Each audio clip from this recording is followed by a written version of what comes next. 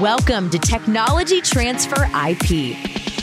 Technology transfer is the process by which valuable research, skills, knowledge, and technology developed by educational institutions is transferred to industry for development into products and services that will benefit society. From basic patent licensing to promoting startups, entrepreneurship, and industry collaborations, while also investing in and managing technology developments.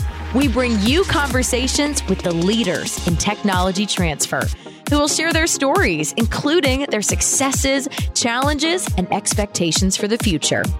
Here's your host, Lisa Mueller. Hello and welcome. Today I have the pleasure of speaking with James Hutchinson and May Lowe of the Kiwi Innovation Network, also known as KiwiNet. James is the Chief Executive Officer of KiwiNet, and May is its Chief Operating Officer.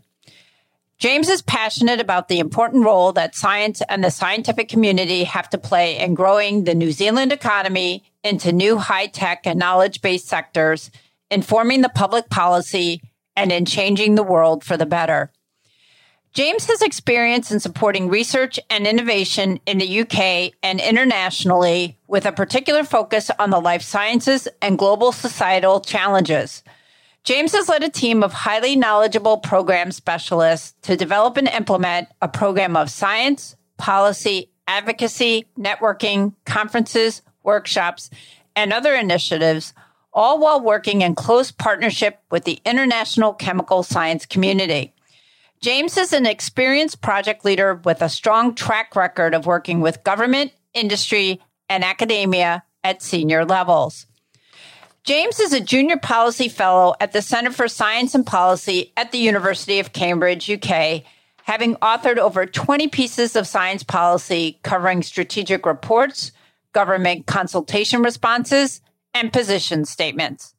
James has led a successful campaign to the UK government in 2013 on behalf of the broader chemical science community to protect public investment in science and has participated in several advisory groups and expert panels to government bodies and NGOs.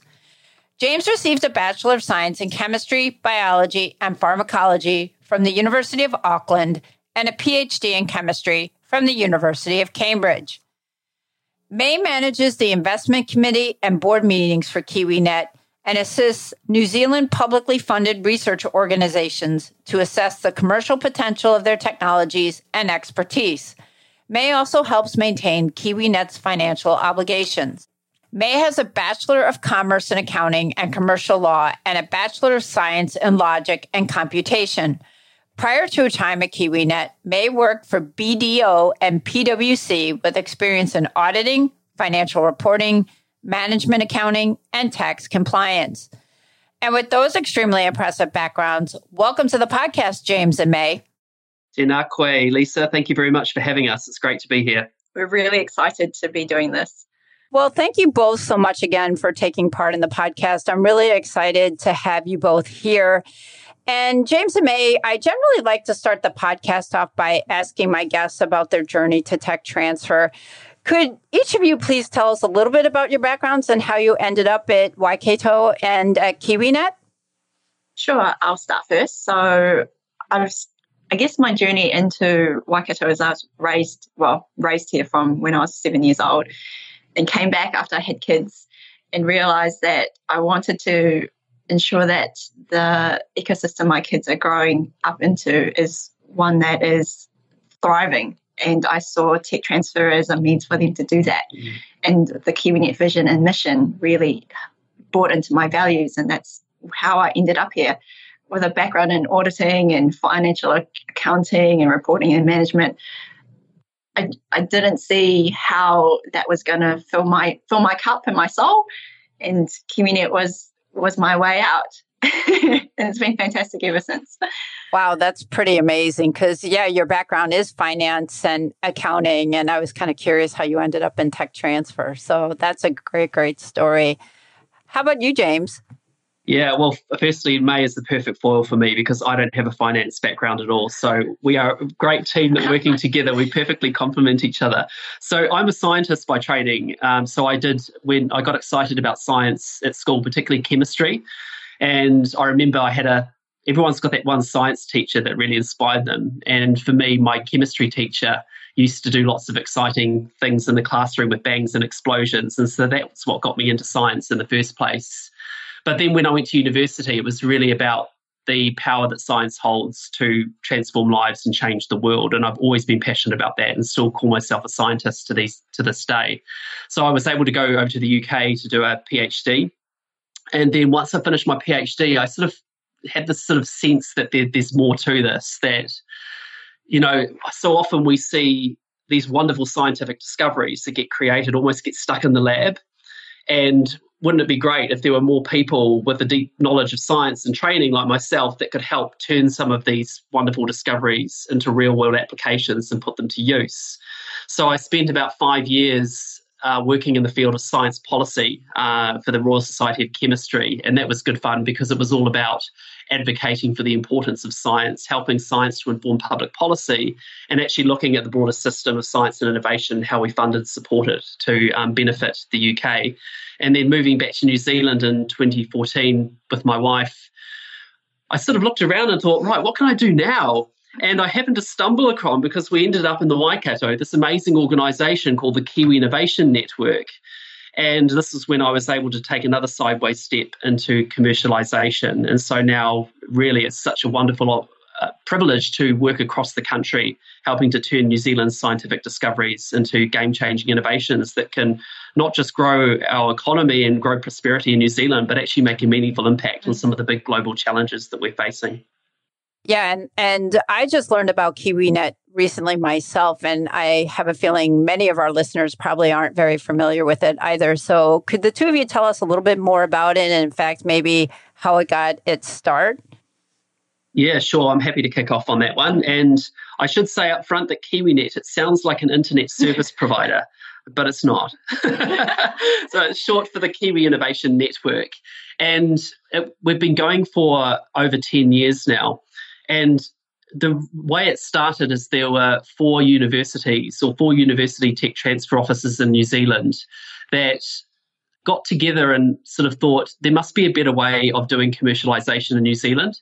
So if you think about where we're placed, we're a tiny nation down in the bottom corner of the Pacific Ocean. We're a small population. All of our research institutions are quite spread out. So we kind of struggle to build scale. We're quite isolated from the markets internationally that we're trying to reach, and we've got limited resources.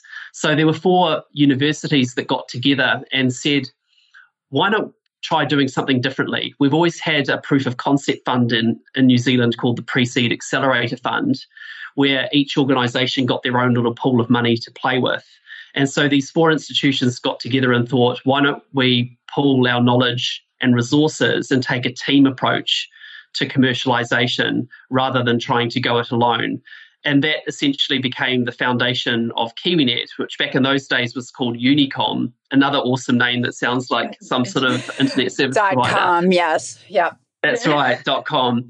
And essentially what they did is they went to the government and they said, why don't you give us a shared fund? So we'll pool our funds together. We'll set up a little investment committee and run some investment processes around that. And let's see how we get on. And so if we fast forward over 10 years, now what we've got is a thriving ecosystem of tech transfer offices that cover our universities and Crown Research Institutes in New Zealand that are working together to help to transform scientific discoveries in New Zealand into new products and services. So alongside the funding, it's now evolved. We've got a whole program of services and support that goes underneath that to help try and scale, grow commercialisation in New Zealand to achieve more outcomes. So how are you funded? Is it purely the government funding that comes in, or do the universities kind of kick in and pay, or is it multifaceted in terms of how you're funded? Yeah, that's a really good question. So how we're funded is primarily through government contracts. So there's 2 government contracts that James alluded to in his previous answer.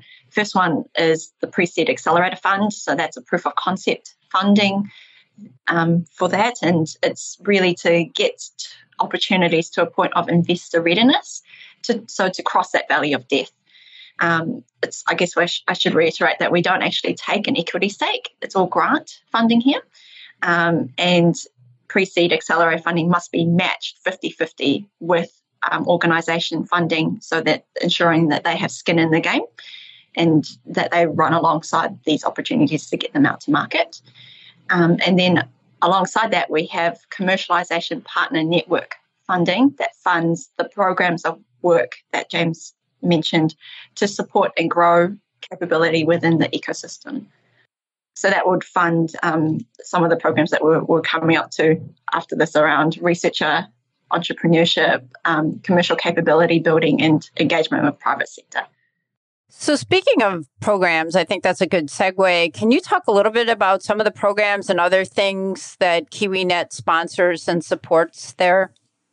Yeah, absolutely. I mean, I think upfront, the engine room of KiwiNet is our investment committee, and that meets several times a year to review projects and to provide feedback and advice to projects as they're coming through, but of course to approve funding funding from our Pre-Seed Accelerator Fund. And that really forms the basis of the collaborative model. So not only does it enable the projects to be supported, it also provides an important opportunity for the community to get together for networking, for peer-to-peer support. And that really is probably the heart of what's made the KiwiNet model work. And then alongside that, we've got all of our other programs that we do to help sort of grow and address challenges within that the system faces. So there's probably some key strands to that. The first of which is our researcher entrepreneurship programs. So that's really all about helping to encourage and inspire researchers across New Zealand to engage with and appreciate the role that tech transfer and commercialisation has in them being able to deliver impact. So there's lots of workshops that we have to sort of grow capability there. Our Get Funded series of workshops have been running for a few years, which are based loosely on the Startup Weekend format, but have evolved. And so what the researchers do, they come together, they get together into teams around a particular idea. They have to pitch their idea at the start of the 2 days, and then they self-form into teams and develop a proposition and pitch to a panel of investors at the end of the weekend. And so by going through that, they get to understand some of the foundation principles of commercialization. It's a really nice way for them to dip their toe into the water. Probably our flagship program within the research entrepreneurship piece is our Emerging Innovator program. So this is where we've identified some of those researchers out across the country that have got a bit of an entrepreneurial spark, and we're essentially trying to fast track them to success. So they're nominated by their tech transfer officers for the program, and what we do is we essentially load them with a whole lot of mentoring, capability development support, as well as a little bit of extra funding to enable them to build up their skills over a 6-month period, working alongside their mentor. And we've just been absolutely amazed at the impact that program has had in helping to sort of drive this sort of culture shift and mindset shift within parts of the research community, particularly where we've had innovators that we've funded within certain institutions where we've had a population or a certain cluster of them. They start to play off each other, and they start to really powerfully inspire their colleagues.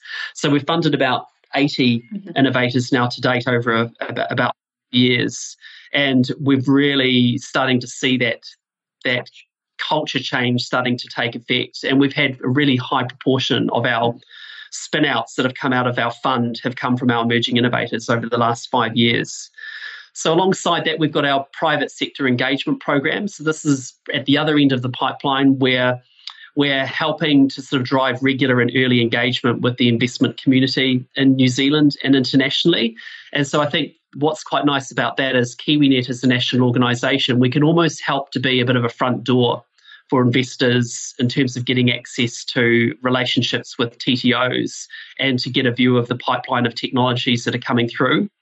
And there's a whole load of relationships and sort of networking that we do within there to help grease the wheels between private sector and our research institutions, as well as some programs that we run to help try and facilitate earlier engagement of investors with some of the projects that are coming through the pipeline.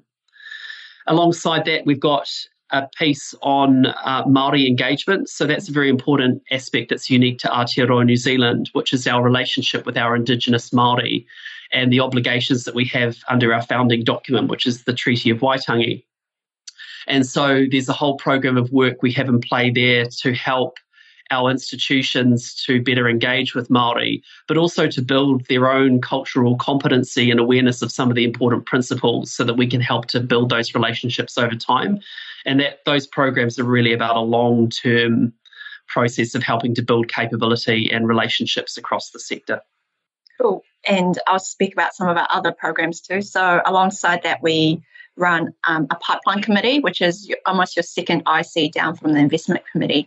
And we've run this committee now for a good 5 years. And what we've found is that it's a good learning ground, I guess is a nice way to say it, for those coming through the ranks that will eventually sit on our investment committee to build that capability, understanding of what to look for when you're making investment decisions, and build the relationships at that second IC level too. So it's actually been a fantastic cultural building initiative for us. And then commercial capability initiatives that help grow the resource of our TTOs, so the people within there. And so that's helping place interns into TTOs and also secondments out of our TTOs into venture capitalist firms that then they take those skills back into their organisations when they return from their 3 or 6 month secondment. So that's been fantastic. And then our diversity, inclusion and equity initiatives, which include running unconscious bias training throughout all our committees and our offering that out to our TTOs as well, our professionals to do that in our boards. We also run the Women in Leadership Development Program in partnership with Brandon Capital that builds the governance and leadership experience of women within the science sector. So that's been really powerful, placing them on boards as observers, going through governance training and coming out at the other end, knowing whether or not they actually want to step into a board or leadership role and giving them help and direction on what that looks like on pathways to get there. So, yeah, there's plenty that we get on with, don't we? And the awards. We talked about the awards. And there's more, I should say. That was a lot. I was going to say it's a lot of programs, yeah. Yeah, we often have some soul searching, regularly have soul searching about whether we're trying to do too much, as you can imagine. But I think the key thing with this in terms of our strategy and our approach is that all of these programs are there to try and unblock kind of key bottlenecks that we see in the system. And I think a lot of those bottlenecks will probably resonate with tax transfer folk in other countries as well, particularly around how researchers engage, how we build capability across our TTOs, how we're helping our investors and VCs to reach in, and then the unique things to New Zealand around how we work with Māori. The elements of diversity, again, that's a universal challenge. And then the Research Commercialisation Awards are our opportunity to all get together once a year as a national community and celebrate our success and bang the drum so we can help to showcase to the public, to our government and to private sector of some of the great work that's going on, some of the success stories that are helping to make a real impact for New Zealand. Yeah, it's incredible, the number of programs, like I mentioned before. And James, I did have a follow-up question for you. You mentioned the Emerging Innovators Program and the use of mentors. And you mentioned at the outset about New Zealand, being kind of isolated, small country. I'm curious what it's like finding mentors, and has that been a particular challenge for your organization for some of these spin-outs and startups, and given all these programs you have? Yeah, I mean, that's such an interesting observation that I would say historically in New Zealand, we don't have as much track record and depth as some other countries do in terms of our startup ecosystem.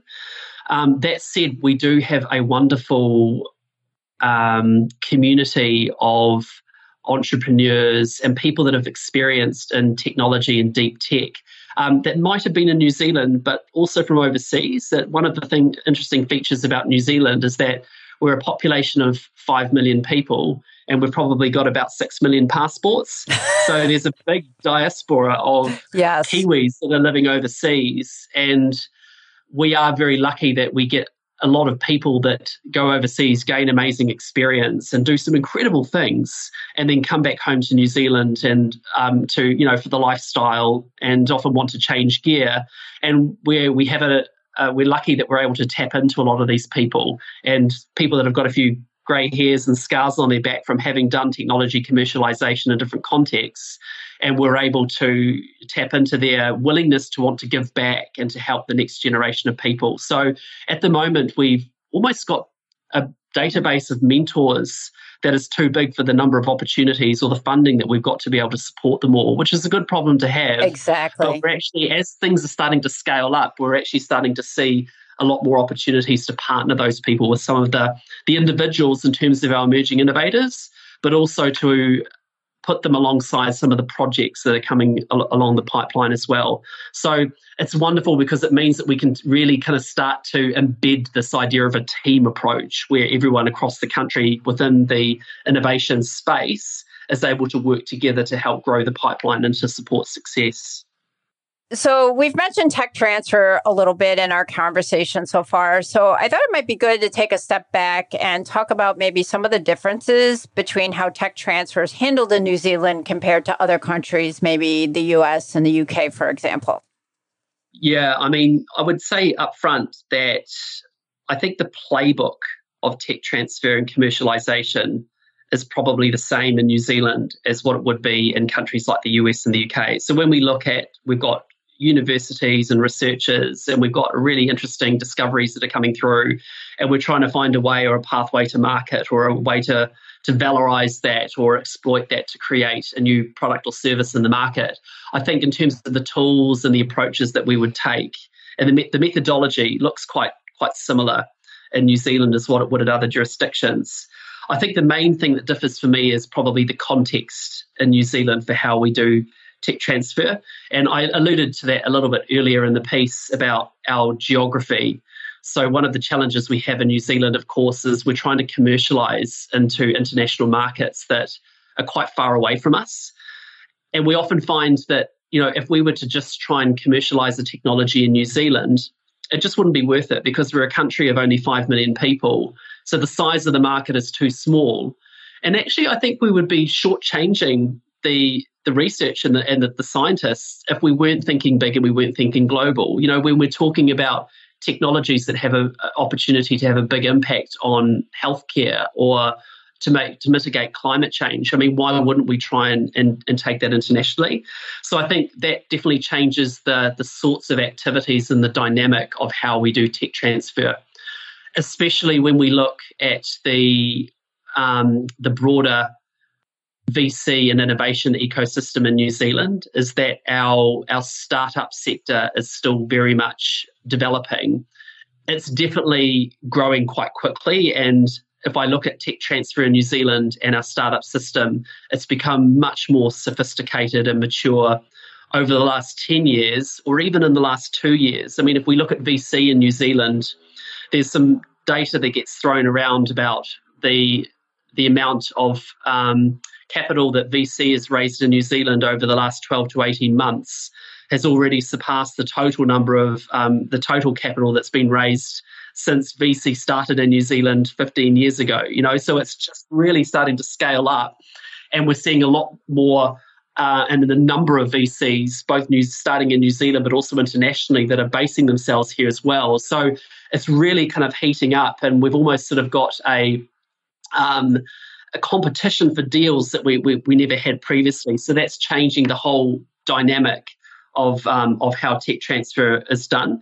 But I would say if I compare to jurisdictions like, say, the US in particular, I would say in New Zealand we've got still a developing entrepreneurial ecosystem. So whereas in the US, there's, really long established and capable VCs and this culture of entrepreneurship that sits around a lot of the universities, that's something that hasn't traditionally been strong in New Zealand and is still developing. So that definitely changes the way in which we do tech transfer. So there's been probably, I would say historically, more of a focus on trying to do kind of licensing to offshore companies or doing sort of maybe smaller scale deals with some of the New Zealand businesses. But we've certainly seen a shift towards doing much more startups and spin out routes.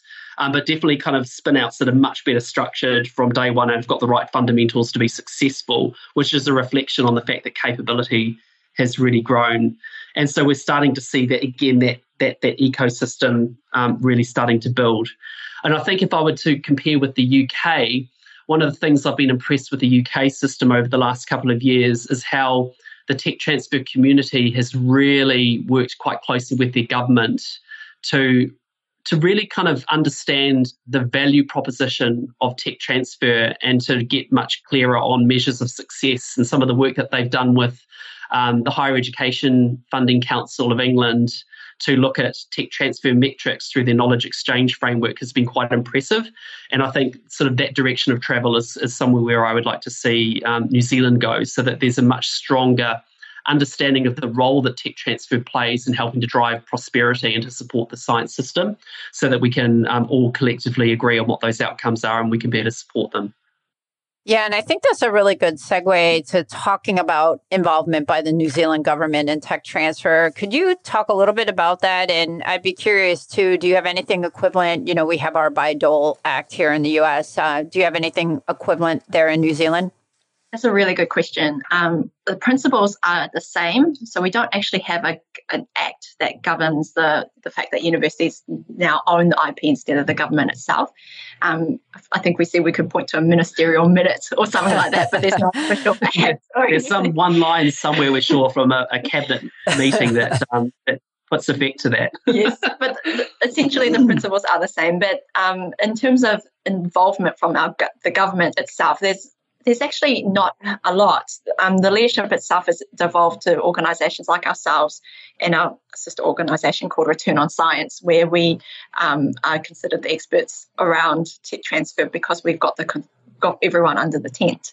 But the biggest intervention piece that the government has played in New Zealand is a program called the Tech Incubator Intervention, where they went over to Israel and found the program called Tech Incubators, where they would put in to almost circumvent TTOs and to connect the university directly into private sector rather than going through the tech transfer office itself. But the model has evolved from what was originally brought here into New Zealand, doing this 3-4 years ago now.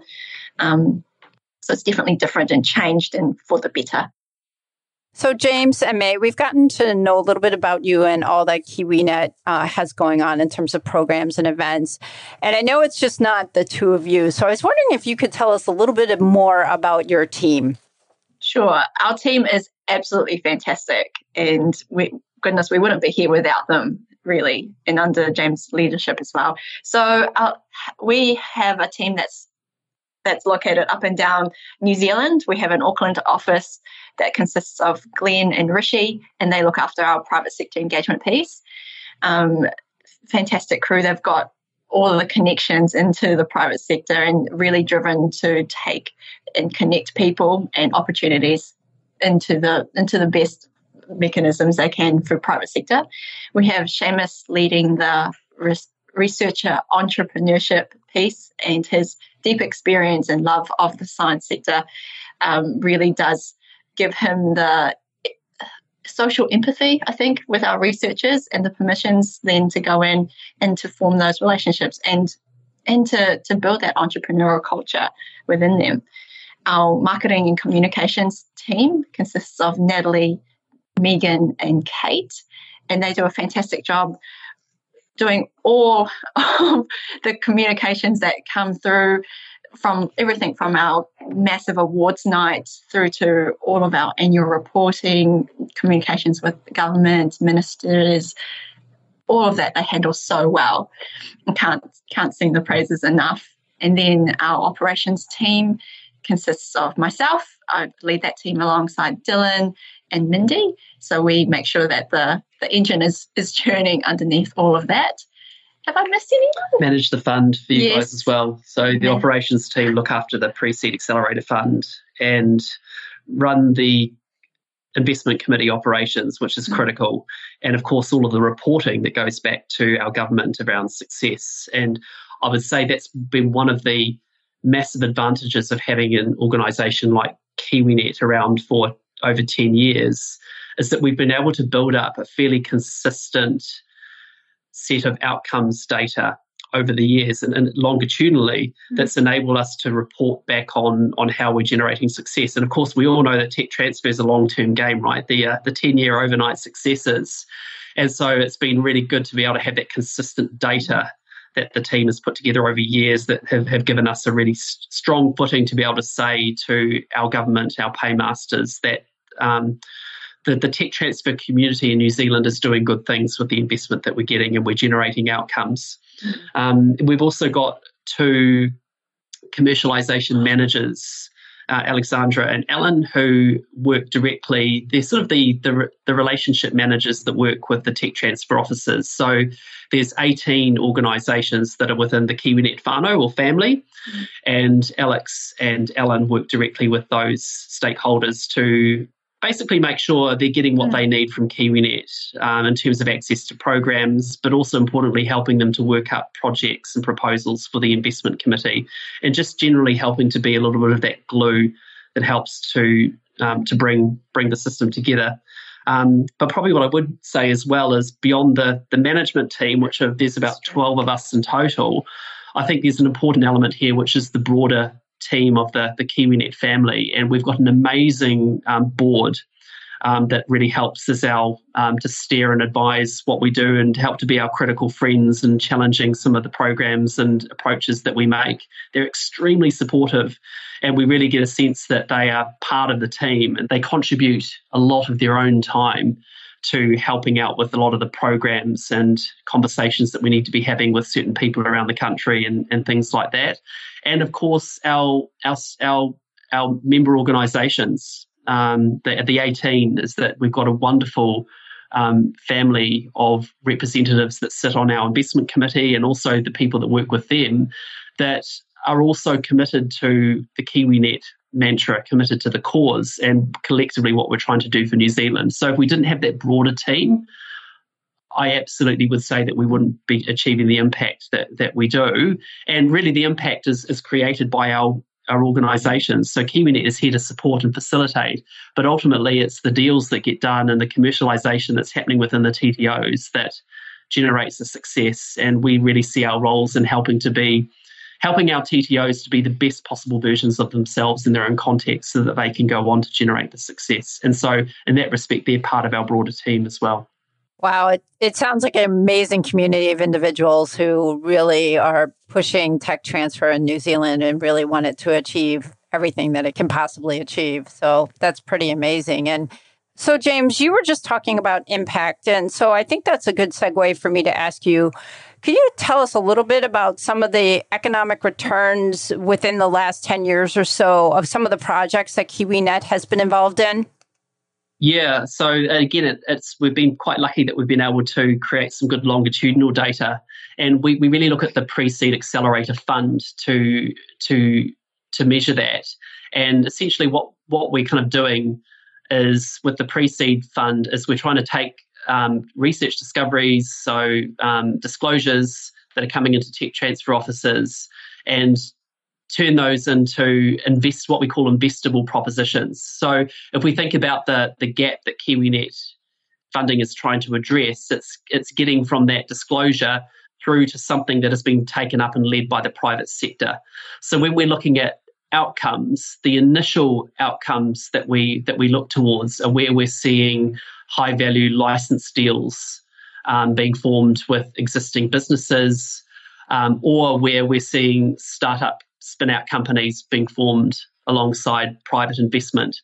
So those are sort of some of the things that we've been able to track over time. And then looking further downstream from that in terms of longer term outcomes and impact, that's when we start to look at some of the economic outcomes that we're seeing sort of more broadly. So we can look at the number of jobs that have been created. We can look at the quantum of follow-on investment that some of the spin-out companies have been able to attract. We look at things like the commercial returns to New Zealand businesses that have been incurred as a result of projects being taken up within the private sector. And of course, we look at income or revenue that's being generated by the institutions themselves. But we're always very careful when we're talking about income to our research institutions that obviously that's important in terms of the sustainability of the tech transfer offices and in terms of the value within their own institutions.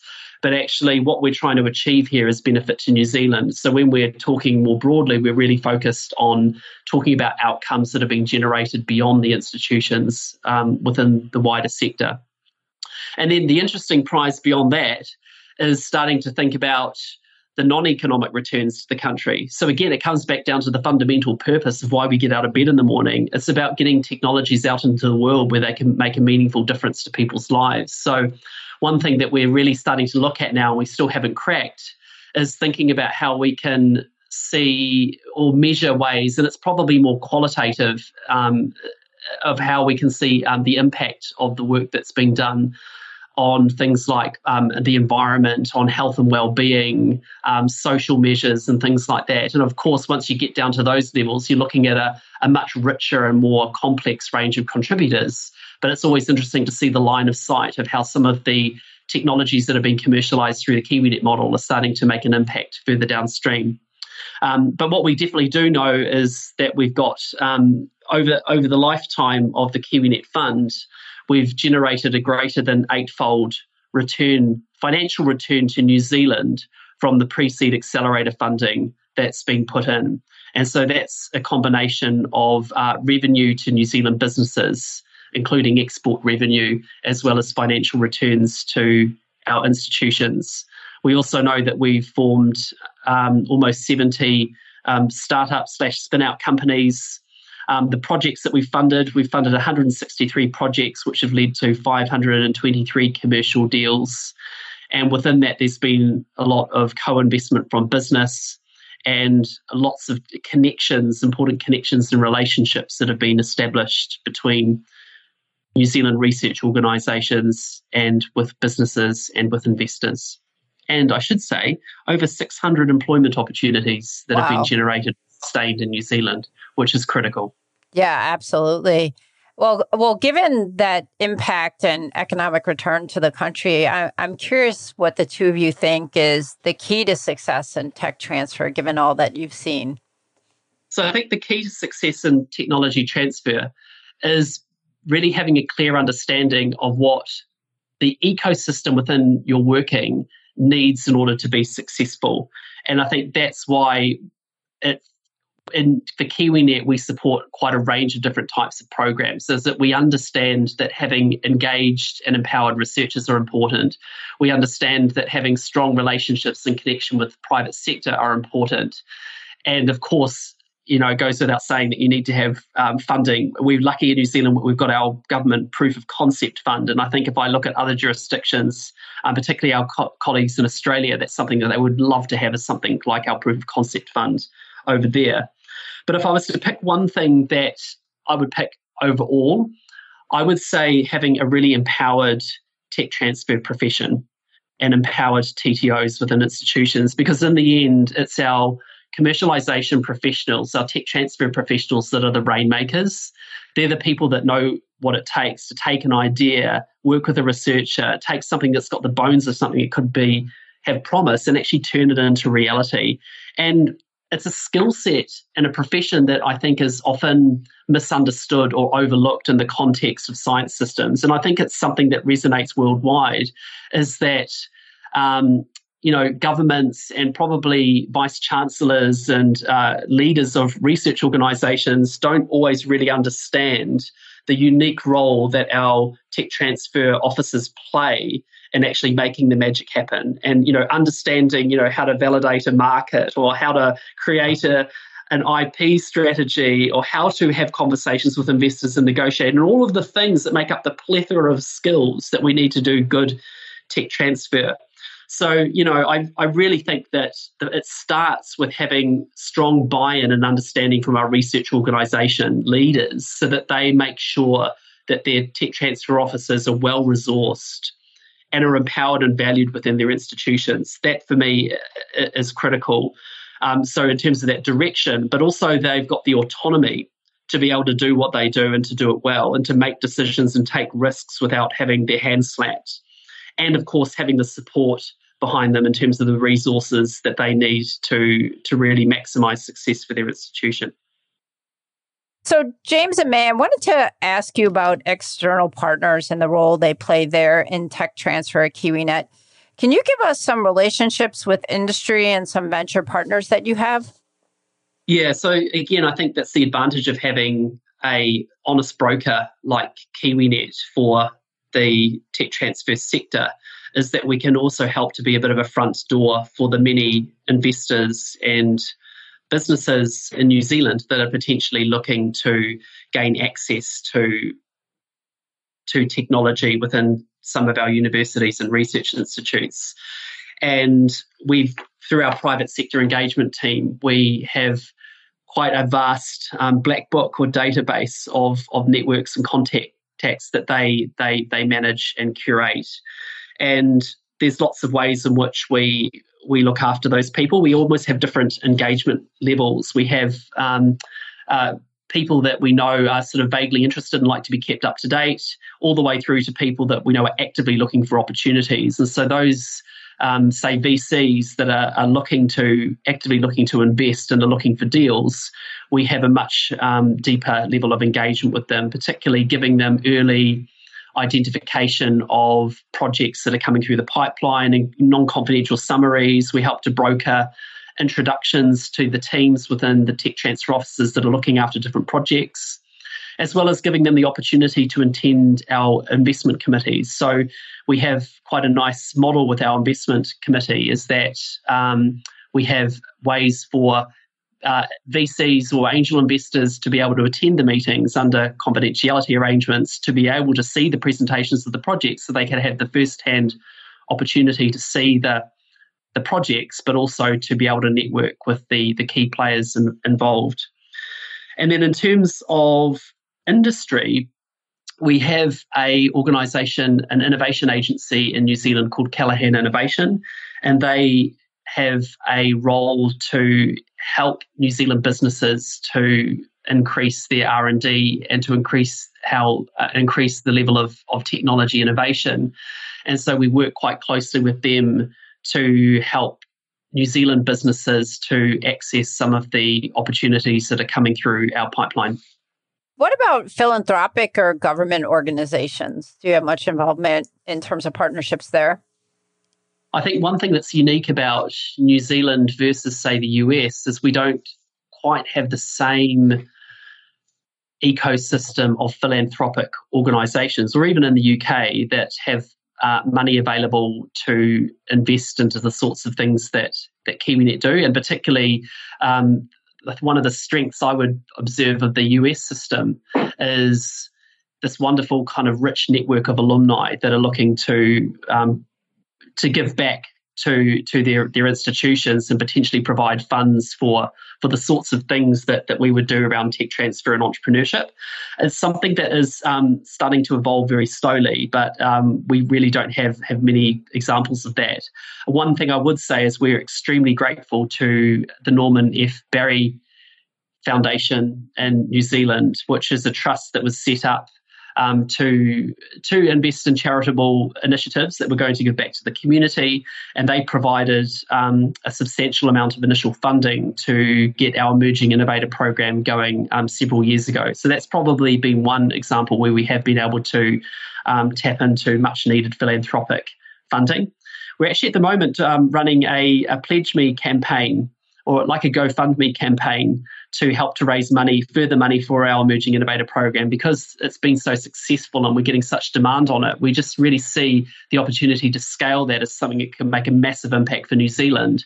And we're trying to tap into that sense of opportunity and impact to see if we can secure some further philanthropic funds through some of the angel networks and other organisations in New Zealand through that campaign. So now I come to what I like to refer to as the fun part of the podcast. So success stories. So I wanted to ask the two of you if you wanted to share some of your success stories in terms of successful technologies or startups, whatever you'd like to share. Oh, so many to choose from. Yes, May, why don't you go first? That's awesome. I love when my guests have a hard time choosing. And a lot of times they tell me it's like trying to choose between your children, which I completely understand. Well, one of my favorite children is one that actually came out of here from Waikato University called Liga Polymers. And what they do is it's a biopolymer that you can target to capture different molecules, so that they go from anything from the tannery waste, chromium and tannery wastes, for example, and it's been a fantastic journey to see it come out of the Waikato and to go through startup. And in fact, my brother actually is working there as the head engineer, so maybe that's why it's one of my favorite. Very cool. Cool. And I think for me, I mean, like I say, there's so many to choose from. And I often reflect that, for so many of these spin-out companies, it literally is that kind of 10-year overnight success, right? And it's always interesting to see that a lot of them leave the KiwiNet pipeline and then take, there's still several years for which they kind of graft and try and raise capital and before they get to success. And for a lot of my favourite case studies, those that success is still playing out. One thing that's been an interesting observation over the last few years, though, is I think because the commercialisation, the tech transfer ecosystem within New Zealand has become much more sophisticated and mature over the last few years, we're starting to see the time frame to success and impact starting to shorten, because I think the whole system, and I talk about this as broadly as possible, including VC, we're getting much better at it. And I think we're able to kind of learn from the things that didn't go well previously and actually incorporate that into the new opportunities that we're progressing. But if I was to pick one or two that are my favourite at the moment, I would probably pick a newish spin out from Victoria University of Wellington called Liquium. And what they've done is they've come up with a new way of synthesizing ammonia. So if you think about the way that we've made, ammonia for over 100 years, is we get nitrogen gas and hydrogen gas, basically cook them up under huge temperatures and pressure, huge amount of energy to make something that basically drove the green revolution and is, forms the basis of fertilizers that we use to grow all of our food. And so they come up with a clever catalyst that basically enables that to happen at a much lower temperature and pressure. And so they're looking at different ways in which they can disrupt not just the ammonia supply chain, but actually looking at applications in hydrogen storage, and particularly around marine transport is probably one of the first cabs off the rank that they're exploring with that at the moment. So that's a really exciting opportunity, and particularly resonant because it potentially has an opportunity to make a major impact on climate change if we're to really crack that nut. But, early days for them, they're getting a lot of interest from VC in New Zealand and internationally, and I'm just really excited about what the future holds for Liquium. Another favourite of mine at the moment, again, and still in quite early stages, is a startup called X-Frame. And X-Frame has been led by one of our emerging innovators, Jed Finch. And what he's an architect by training, and he's developed a whole new modular building system, which essentially aims to eliminate waste and reduce the amount of raw materials being used by the building sector. And that's really important at the moment, particularly in New Zealand, where we've got a housing crisis. And I think that, this is happening all over the world at the moment, but particularly in New Zealand where house prices are just going through the roof. We've got a shortage of housing stock. And what JED's system does is it really helps to reduce sort of costs and waste around building materials so that when they get to the end of life, they can be recycled. It's a bit like Lego, sort of internal sort of Lego framing, but really kind of clever in the way it works together. And so that's, in terms of impact for New Zealand, I think that's a really exciting project that's coming through at the moment that JED is leading. And again, in early stages of the spin out, but they've been able to raise some early capital. He's been working with a incubator, funnily enough, in Adelaide in Australia to help to initially develop that. And we'll be excited to see how X-Frame goes over the next few years. Another success story that we've been particularly proud of is ColourCurb. And this came out of one of our Crown Research Institutes, Plant and Food Research, and really stems from some of the uniqueness of New Zealand in terms of our horticultural sector, and that they discovered an extract from hops that has an appetite suppressant property. Oh, wow. And what they've done is they've partnered up with a local company here in New Zealand to form a new joint venture. And ColourCurb is essentially a dietary product that helps people to lose weight.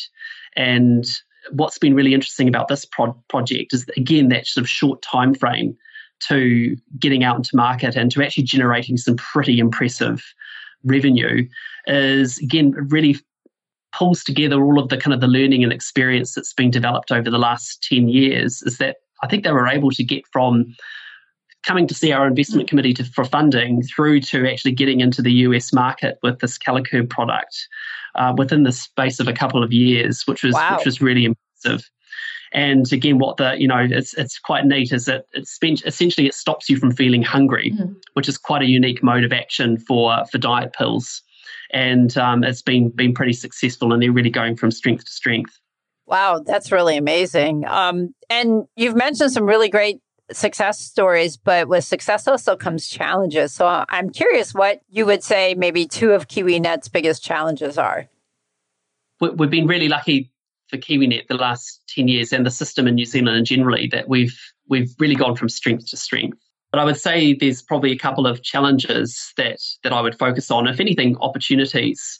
In New Zealand at the moment, our government is currently undertaking a big review and restructure of our research, science and innovation system. And this will probably be the biggest shift in how we do science and innovation that we've seen in 30 years. So we're looking at organisational structures, we're looking at funding, we're looking at career development for researchers, and the whole gambit from knowledge creation all the way through to impact to sort of help the science system in New Zealand to deliver better value and more prosperity for New Zealanders. And so it's a really good opportunity to have a hard look at how things have been going and what works well and how we might structure our system. And, learning from overseas and also bringing in the unique aspects of the New Zealand system to shape our system in a new way. And so I'd say that's a challenge in the sense that often tech transfer and commercialisation can get overlooked or is misunderstood in the role that it has to play and generate an impact, and really helping our powers that be and our stakeholders broadly to understand that commercialisation is not about making money per se. It's about providing a pathway to impact to get technology out into the world. And hey, yes, there will be some financial return and there'll be economic impact along the way, but that's not really the ultimate goal. And so really making sure that as we work through the science system restructure, really we're putting commercialisation, tech transfer, KiwiNet and the ecosystem that we've created really at the heart of the knowledge exchange pathways that are going to be important for New Zealand's future. So I'd say on one hand it's a challenge, but equally it's an opportunity to be able to scale and really build on what we've created and actually look at how we can take it to the next level. And I think the second thing is really more looking at our community, at our family of organisations, the KiwiNet whānau, and actually acknowledging that over 10 years, we have evolved. So the original purpose for which KiwiNet was set up to achieve was really just to create a collaborative mechanism to allocate our proof of concept funding. And as the as the collaboration has evolved, we've almost solved our initial problem that we were set up to fix, and that we now make up a vast majority of New Zealand's public research organisations that are working together and have really strong relationships and are collaborating for success for the benefit of New Zealand. And so now our purpose has almost evolved into one that is about, right, well, how do we actually now grow this? How do we actually really get match fit and actually continue to scale our space to really maximise benefit for New Zealand? And I think the headspace and perhaps where each of our institutions are at within that new purpose is all quite different. But so all of the institutions have all evolved in different ways, and overall everyone's got better and we've become more sophisticated. But that's also meant that we've got more diversity in needs and approaches. And so I think there's a challenge in that as we're now evolving and as we're trying to kind of redefine, well, what is our purpose into the future? How do we make sure that we do that in a way that harnesses that collaborative spirit on which we were founded, but also acknowledges that there's no one-size-fits-all approach here, and that we have to be really responsive to the individual needs of our institutions, and making sure we're giving our individual TTOs what they need to enable them to be the best possible versions of themselves. So, James and May, I wanted to switch gears a little bit and talk about diversity, equity, and inclusion. And I know you've mentioned several items already that KiwiNet has. You've mentioned some Maori engagement. You've also mentioned the Women in Leadership Development Program. I wanted to see if you wanted to talk in a little bit more detail about these programs, as well as any other initiatives that you might have going on. Absolutely. And I think straight off the bat, I would say that both our diversity, inclusion, and our Māori engagement work, these are real long-term programs, because what we're trying to do here is address quite entrenched and fundamental issues with the science system, and in some ways New Zealand society as a whole. And, you know, the role for a small organisation like KiwiNet to play in tackling some of those quite entrenched and widespread issues is going to be quite specific, but also we're looking at making a difference over a longer term. But I mean, starting with diversity and inclusion, I mean, certainly as an unapologised feminist myself, I just think if we look at the science system in New Zealand, we've got a terrible track record in terms of equity of access, particularly gender diversity within a lot of the populations. Even if we start with our student populations and we work our way through to early career researchers, tenured staff in our institutions, and including our tech transfer officers, there's a lot of work that needs to be done. So some of the approaches that we've taken are around, firstly, perhaps stepping away from trying to set kind of necessarily targets around particular groups, but actually saying that diversity of thought is really important. So if we take a diversity of thought approach, we can say that regardless of what particular group that we're looking at, it's important to have diversity. And so some of the clever mechanisms and programs that May has developed is around thinking about how we do diversity of thought scores for our boards. And when we're doing recruitment and appointments, thinking about doing some of that assessment up front to sort of understand how new hires or new appointments will fit into the overall diversity of thought within our different groups, committees, the KiwiNet team, etc. I mean, because ultimately, if we're thinking about success and commercialisation, success comes from not having a whole bunch of people that look and sound and think the same, all trying to solve a problem. It's about having a whole range of different perspectives. So I think that's probably a unique perspective that we can bring to the diversity, equity and inclusion piece from a KiwiNet side. And then some of the specific initiatives that we've done around the Women in Leadership Development Program with Branded Capital have just been amazing, because again, that's sort of saying, look, there's a role that we can play, particularly from a gender equity perspective, to give women leaders that are coming up through the science system the opportunity to develop their governance skills.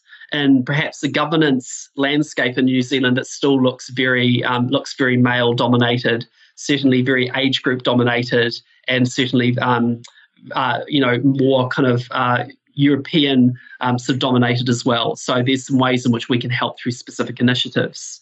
And in terms of the work that we're doing around Māori engagement, so I think the thing that fascinates me about our wonderful strength that we have in our Indigenous community in New Zealand is that Māori were innovators from the start.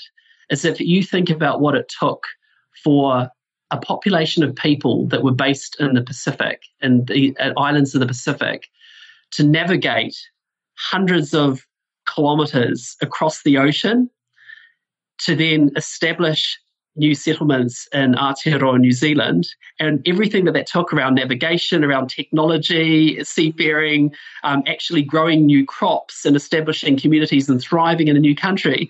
That's about as innovative as you get. So if we think about that as an opportunity for New Zealand, why wouldn't we want to harness and acknowledge that and actually, and nourish that and celebrate it? So for me, I just see that as just a wonderful opportunity to harness some of that thinking and that worldview to benefit Māori, but also to benefit all New Zealanders. And so for me, that is kind of the size of the prize.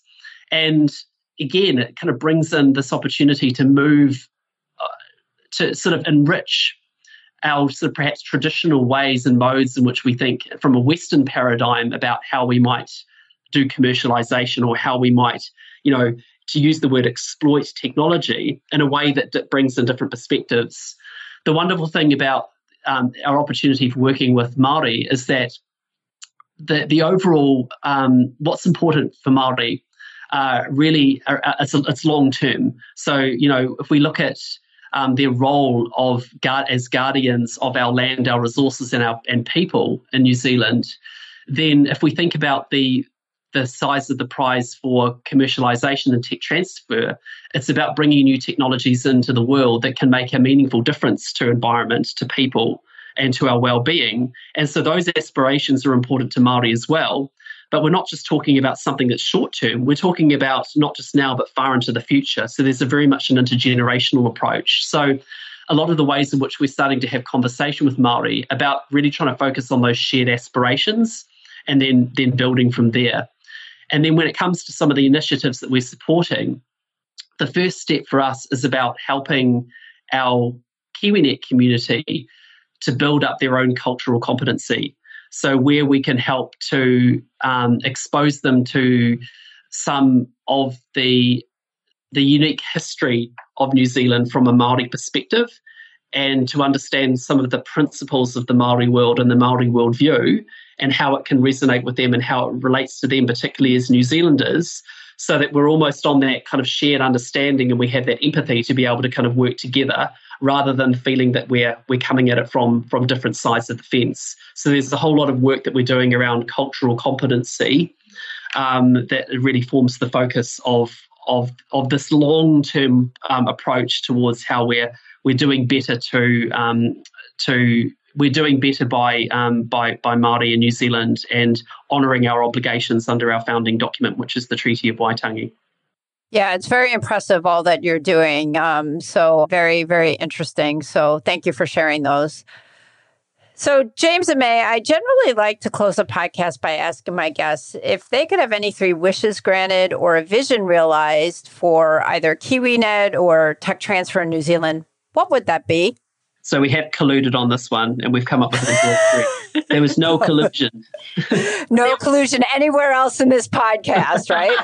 I'll start. So the first wish I think we would really love is that government understood and bought into what tech transfer is, how it sits in the ecosystem, how it contributes to innovation, and what it actually, the value of it to the whole country is something that we're finding that we continually need to keep our messaging, our communications to government. As governments come in and out, people in the Ministry of Change, we continually need to do that.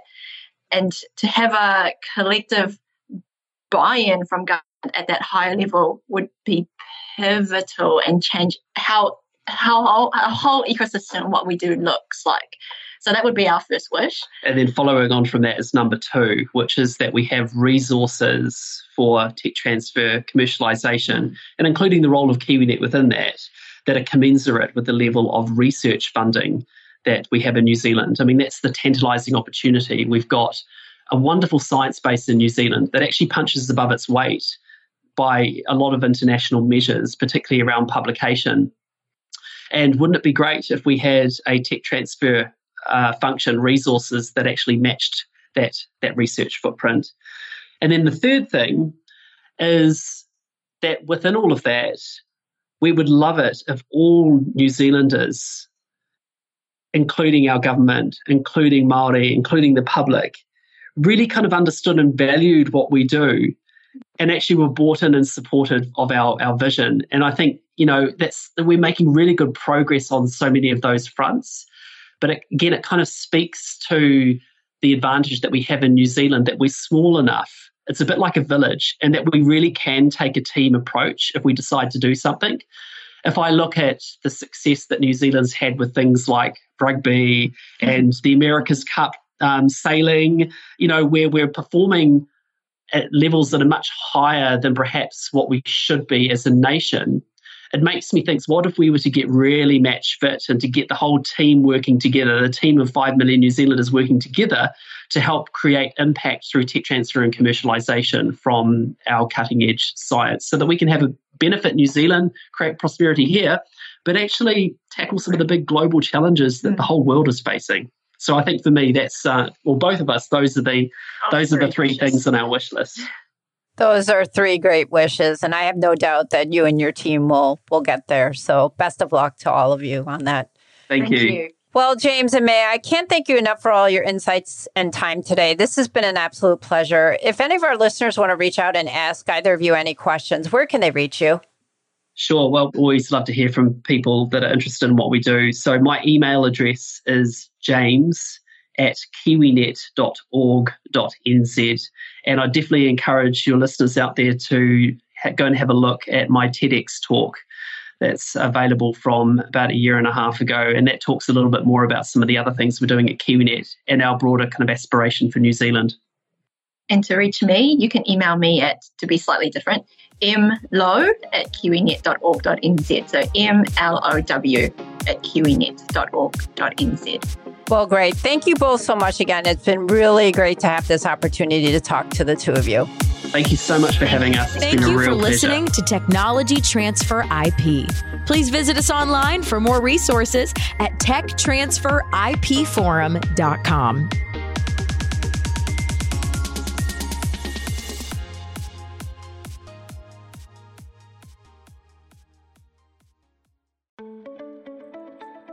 New to tech transfer or a seasoned pro? Autumn is the global member organization for tech transfer and is here to help you get connected, get smart, and get ahead. Whether you work in academia, research, government, business development, corporate engagement, or startups, Autumn is dedicated to supporting you through education, advocacy, networking, and promotion. Join and you'll receive 20 free live webinars, as well as meaningful discounts on meetings and courses, insider access to a vast network of colleagues to help you through challenges, and align on new technologies and the university decision makers who license them. Membership is open for 2023. Join us.